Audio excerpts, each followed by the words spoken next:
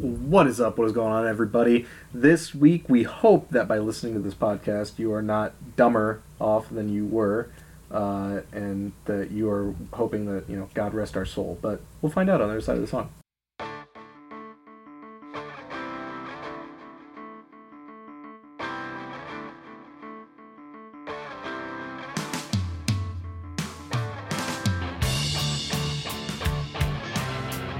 Welcome back, everyone, to another new episode of The Threequel. As always, I am one of your three co-hosts, Ethan Klein, and here with me, Brad Miller. Are you going to the mall today? And Mike Duranic. Shampoo is better. Well, that's how this episode's going to go. Naruto. We are discussing Mike's pick for the month of February, Billy Madison. Is this 2 Februaries in a row you've picked Adam Sandler film? That is correct. Both times to take the audience a little behind the scenes, neither of these beacons of pristine cinematography, neither of them were on Ethan's list that we got to pick from. So I ordered up the menu 2 straight Februaries to get us some classic Adam Sandler. You're all welcome. And here we are with that choice now. I think we might have done ourselves a disservice by starting with Black Panther and the Crazies. I feel like maybe by the end of the month we're going to wish that we did a little sandwiching. But here we are, talking Billy Madison. So I'll ask the question that I always do, gentlemen. What was your first interaction with Billy Madison? Was it in the theaters in 1995? Was it, a video rental? How did you first come to see this film? I honestly don't remember. I've seen this movie several times in my life. I'm guessing it was probably a rental in the house. I don't believe I saw it in the theater, but cannot remember the first time I saw Billy Madison. Yeah, to keep it fully lame, I am right there with you. It was certainly whether it was a VHS that a friend owned, that my brother owned, that we rented. I can tell you that I saw this after I had seen Happy Gilmore a number of times, and so I find that with people who enjoy Adam Sandler, they tend to either be Happy Gilmore people or Billy Madison people.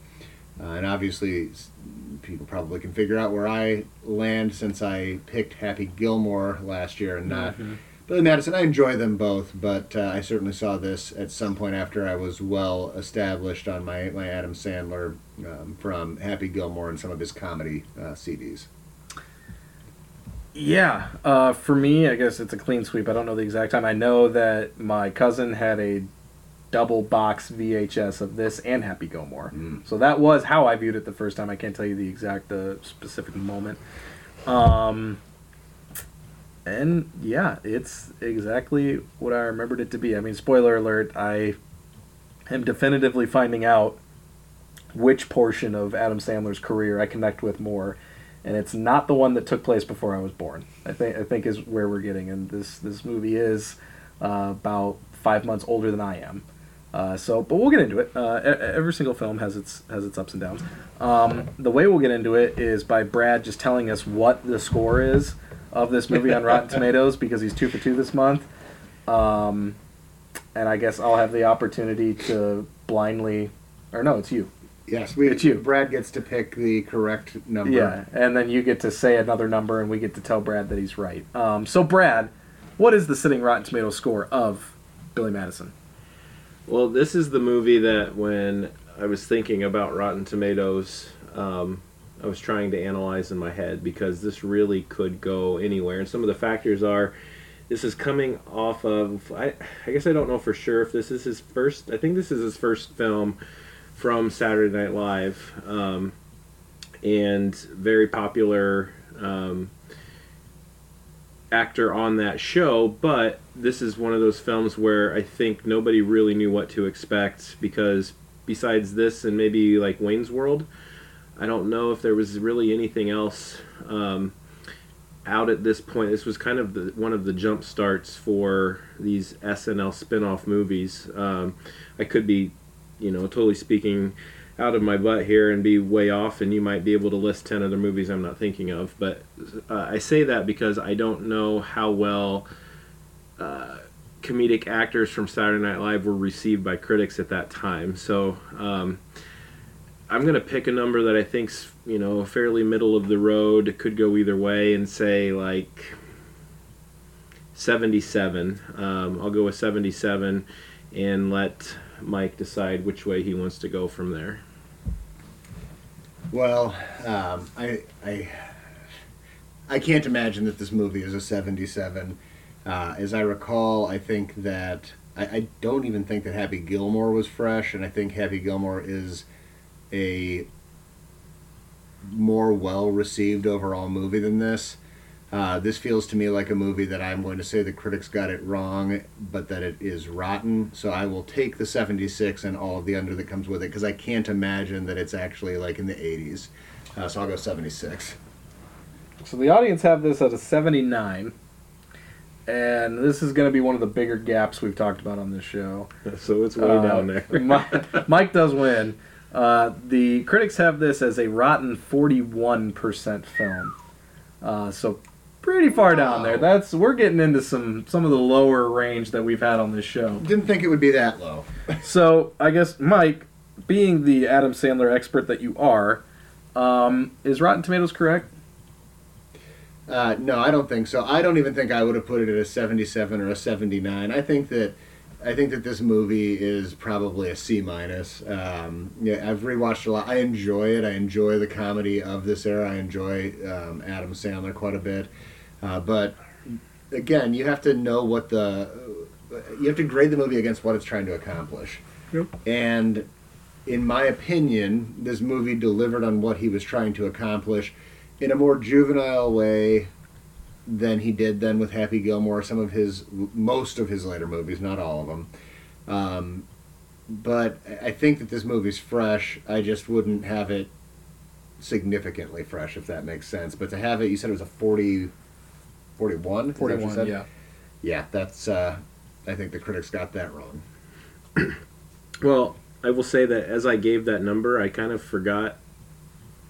To me, 77 in my mind was a much lower number than what it is in reality on the Rotten Tomatoes scale, because I think that my number would have been much lower had I kind of remembered what that scale was, because I was picturing a 77 as being a fairly poorly received movie, but I guess in reality it's not.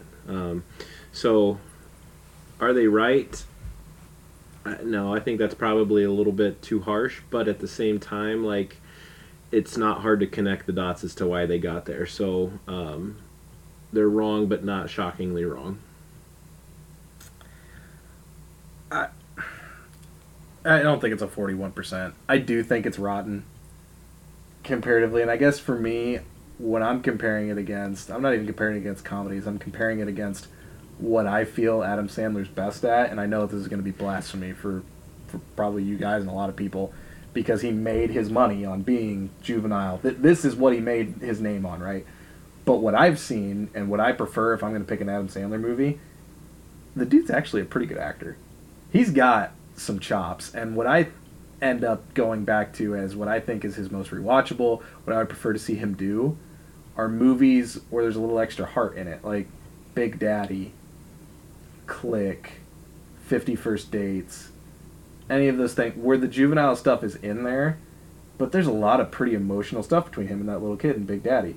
Him helping Drew Barrymore through her brain trauma in 50 First, like, they add in some of that emotional stuff where he gets to actually show that he's a little bit better of an actor in the midst of having the juvenile comedy, while I can buy into something a little bit more than whatever relationship he has with the woman in this movie. Like, I just think that's where his movies actually excel for me, is when they see that. And when we go back to this, which I loved as a kid, Happy Gilmore, which I loved as a kid, and that's just not present on any level, it's just a lot harder for me when we go back and watch these, because I think it can be better. Yeah, and there's no doubt that this is not his best work, right? And if we're comparing where is his best acting, you named some where he certainly acts better. Do you ever see the movie he did with Don Cheadle? Yep, Rain Over Me. Yeah, I thought he was really good in that. Yeah, I thought he was very good in Spanglish. Right, he is Uncut Gems. Uncut Gems. I have not seen, but I've heard that he's very good in it. he is, I think, underrated as an actor, probably because of where he started and how he did these things. But I think I divide Sandler's career kind of into eras, right? And so there's the era of, if I'm going to leap from being opera man and singing, Lunch Ladyland on Saturday Night Live into movies, how am I going to do it? Well, I'm going to do it playing a version of this. And so this era, Billy Madison, Happy Gilmore, in through where he starts to maybe transition a little bit there with, like, Big Daddy, but you also have The Waterboy in there and some of the others. I think that this is second or third out of that era. But for me, again, the slapstick, stupid juvenile comedy, that's Happy Gilmore is his peak there. Then once he had established himself as a box office draw, he was able to start doing things. And I think it started with, what was the Paul Thomas Anderson one he did? Punch Drunk Love. Yeah, Punch Drunk Love.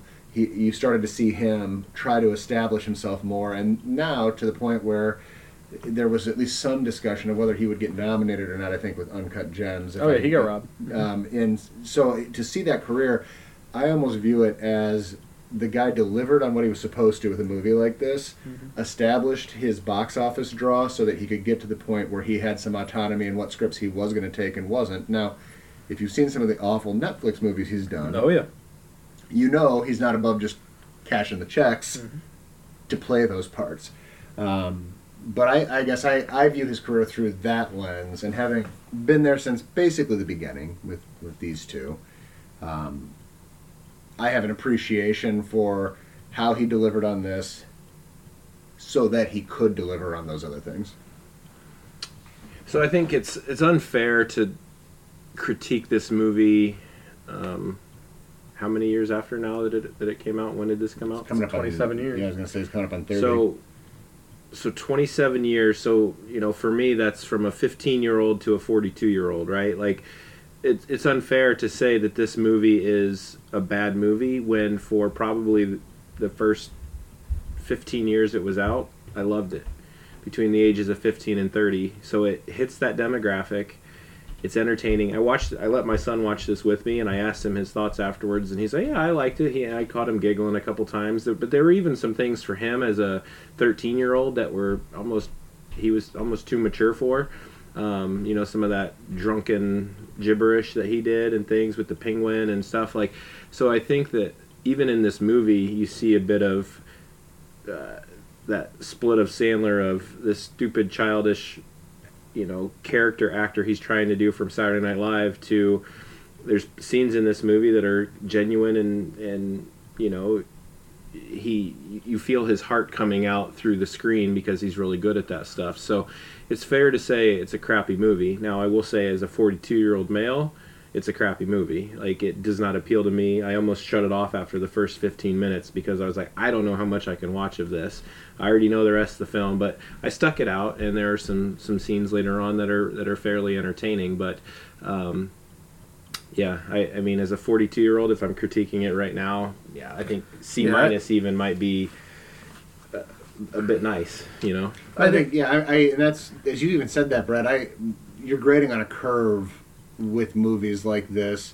Let's be honest, right? Even though we all and the listeners are 100%, even Pappy Drew uniformly in agreement with us that Brad is 100% wrong about things like The Rock. Even with things like that, we're grading it on a curve based off of nostalgia and when we saw it and how we saw it.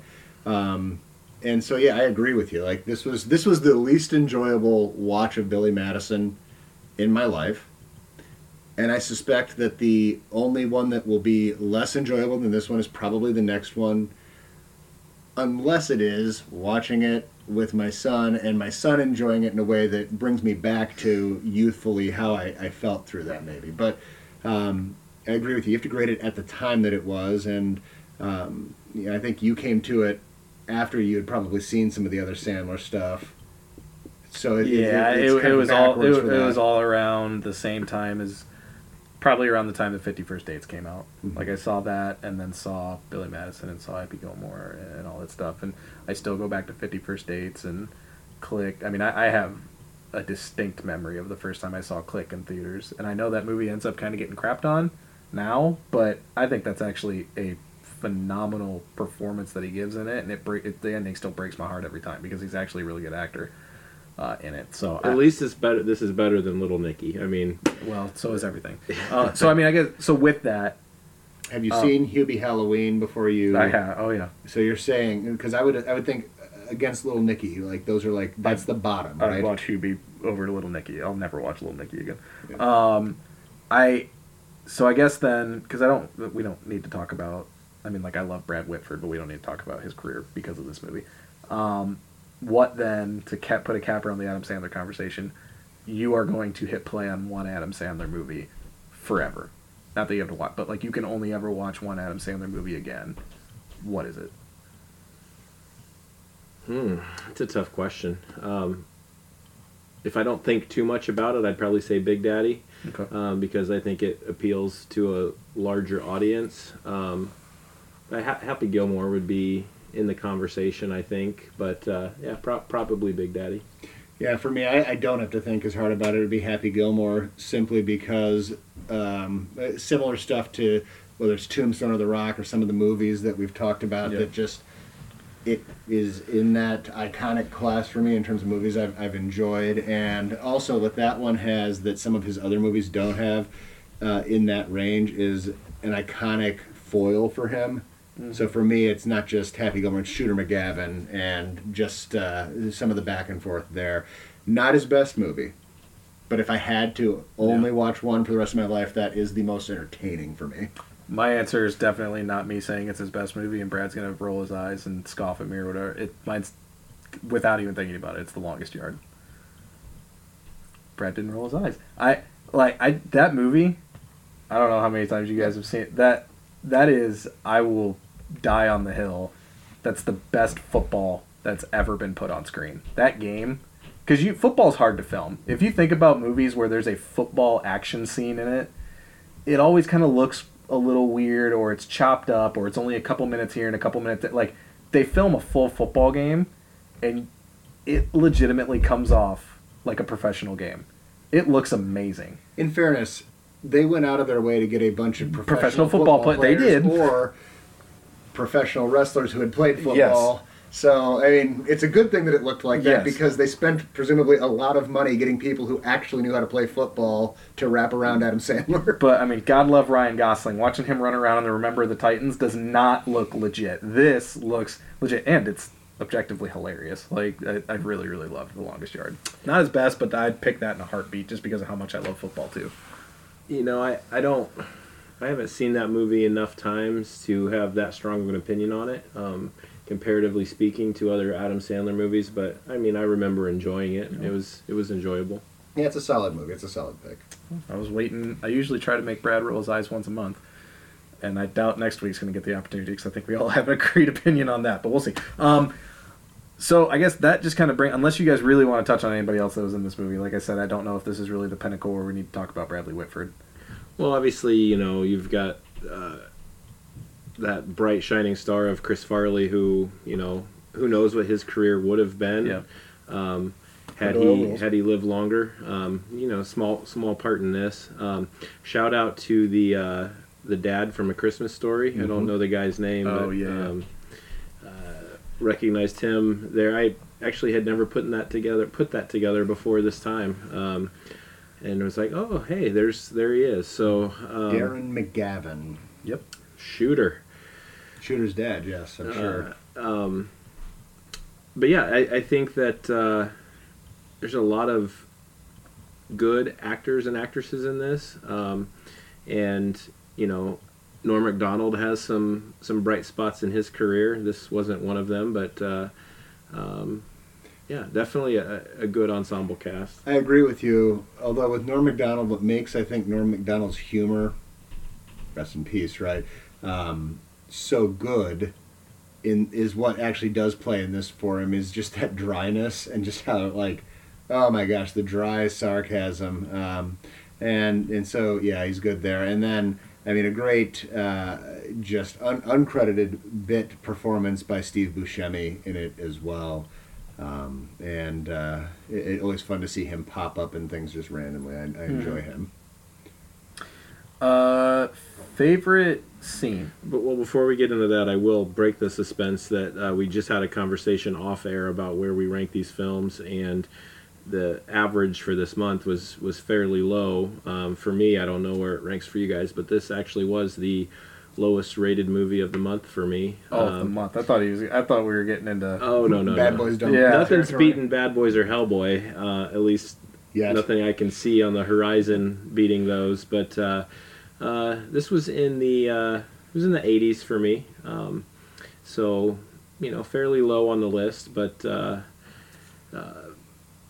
the other two, The Crazies and our movie next week, Vantage Point, barely squeaked it out, and we're just a little bit higher on the list. And all three were well behind Black Panther for me. Well, as we know, this movie is a top 10 movie for Ethan. But for me, I have it probably... I'm going to probably be moving it a little bit further down after this discussion. I think that it's probably going to find itself somewhere in the upper 70s after everything's all said and done. But we'll see. Again, as you pointed out very, very eloquently, Brad, I think how I enjoyed this movie for the first half of its existence also has to rank into kind of where I see it overall. Because the other reality is, compared to a lot of these movies that we've seen, there's no doubt that this movie has brought me more entertainment over my life than a lot of these movies, even movies that are unquestionably at this point in my life better than it. Oh yeah, and I would say, and this I don't think is hyperbole, this might be the most quoted movie of my entire lifetime, as far as when you hear some of those one-liners through this thing and how many times I've repeated them or heard them repeated. This is probably the most quoted movie of my lifetime. So I think it gets credit just for that too. But as far as a 42-year-old male, and for what I can see for my future as I age, I don't think it's going to get any better. So I guess young Adam Sandler is better because it goes on first and cleans the hair. So what then, as a 42-year-old, is your favorite scene from this movie? Favorite scene, or are we going scene or line? Let's do scene first. Scene? Oh man, I was not prepared for scene. I was thinking line, so I'm going to let you guys jump. It's the decathlon. Just for me, it's just watching all of that play out from the beginning to the end of it. Like, I hate it when I come in like this because I don't want to just sound like I'm just dumping water on a fire. But I honestly just not have fun watching this. But that was the most enjoyable part for me. Was there any one part of that kind of stood out, or? Well, yeah, but then I'd get into my favorite line, and you two haven't given your favorite scene yet. Gotcha.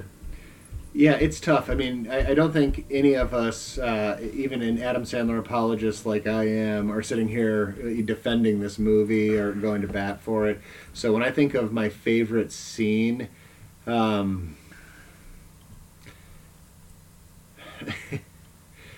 I don't know. Not the whole scene, but I guess just as I'm thinking through this movie, the thing that just made me start laughing as I was thinking about it was the end of him chasing the penguin, with him just drunkenly stumbling up to the door, and then the door opens and he falls face first, and then she has to let all of the father's business partners in. And I think that plays different. When I first started watching this, it was probably, oh, ha, ha, ha, look how drunk he is and all this stuff. Now, for me, I'm chuckling just thinking, like, Brad, as a father, can you imagine you've got this important meeting, and then your man-boy child comes stumbling up and just passes out in front of all of your... So, no, I'd kick his ass. So for whatever reason, it is the very end of that, and that's just what's sticking with me. It's not a great scene, but it's what made me chuckle as I was thinking about it right now. Well, I'm glad you guys let me go last, because I'll do favorite scene going into the favorite line, because the favorite line is in this scene, but it's the when they are going to light the bag of shit on fire and put it on the porch, because it's just the whole, like, he's going to shit when he finds out it's shit, and then he goes up there, and then the whole, like, don't put it out with your boots, Ted, and don't tell me my business, devil woman. And then, stomps on it, and he's like, it's poop again. And then they're saying he called the shit poop, and then he screams, you crazy kids are all going to die. Like, it's one of those that if I had $1 for every time I said, he called the shit poop or it's poop again or whatever, I would probably be able to retire and live comfortably. So, or every time you said, "Don't tell me my don't business, tell me my business, devil woman." woman. Yes, I've said that plenty of times in my life. So, yeah, I think just overall that scene still makes me laugh, and probably my outside of some of those Veronica Vaughn scenes, definitely the best of the film. Well, I know where you're going to go. Yeah, so why don't you just say it? With your favorite. Well, no, I'll let you. It's not I'll yours? let you have that. Oh. It's good, and I'm going to let you have that. But I'm going to give a shout out to just, and I forget the exact words. I was trying to look it up, but I'm going to stick with the penguin. With it's too hot for a penguin. I've got to take you back to the South Pole where you belong. And then I'll let you finish with what I think is the best monologue in the movie for sure. This is what, as much as I didn't enjoy it, it made the hour and a half worth it. Just for Mr. Madison, what you've just said is one of the most insanely idiotic things I've ever heard. At no point in your rambling, incoherent response were you even close to anything that could be considered a rational thought. Everyone in this room is now dumber for having listened to it. I award you no points, and may God have mercy on your soul. That is, hands down, without a doubt, the best thing to come out of this movie.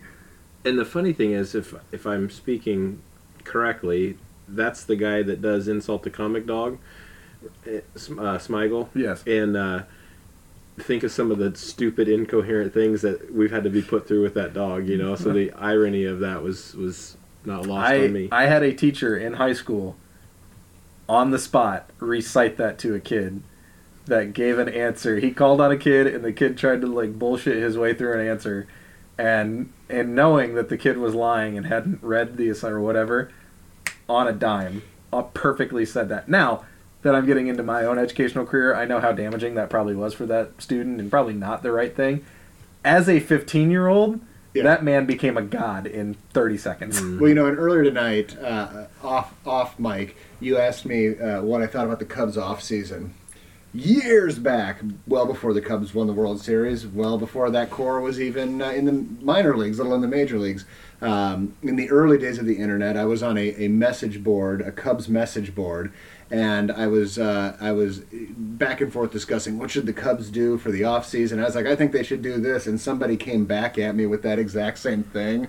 Not as damaging as if the teacher did it, but I was like, that's harsh, man. I mean, we're talking about whether or not we think they should sign a free agent. So, it's an iconic line. It's pretty fantastic. Speaking of iconic, maybe we'll have a chance in 2 weeks when we open up the month of March. Next week, though, we will be doing Vantage Point, the Dennis Quaid vehicle entitled Vantage Point. I'll leave it at that. But that'll be next week. Hey, if nothing else, if you've never seen it, give it a try, and you know that we're going to bring as much as we can to the conversation. This week, it was Billy Madison, and we thank you all for supporting the podcast. And other than that, for Mike, for Brad, I'm Ethan, and we'll see you next time.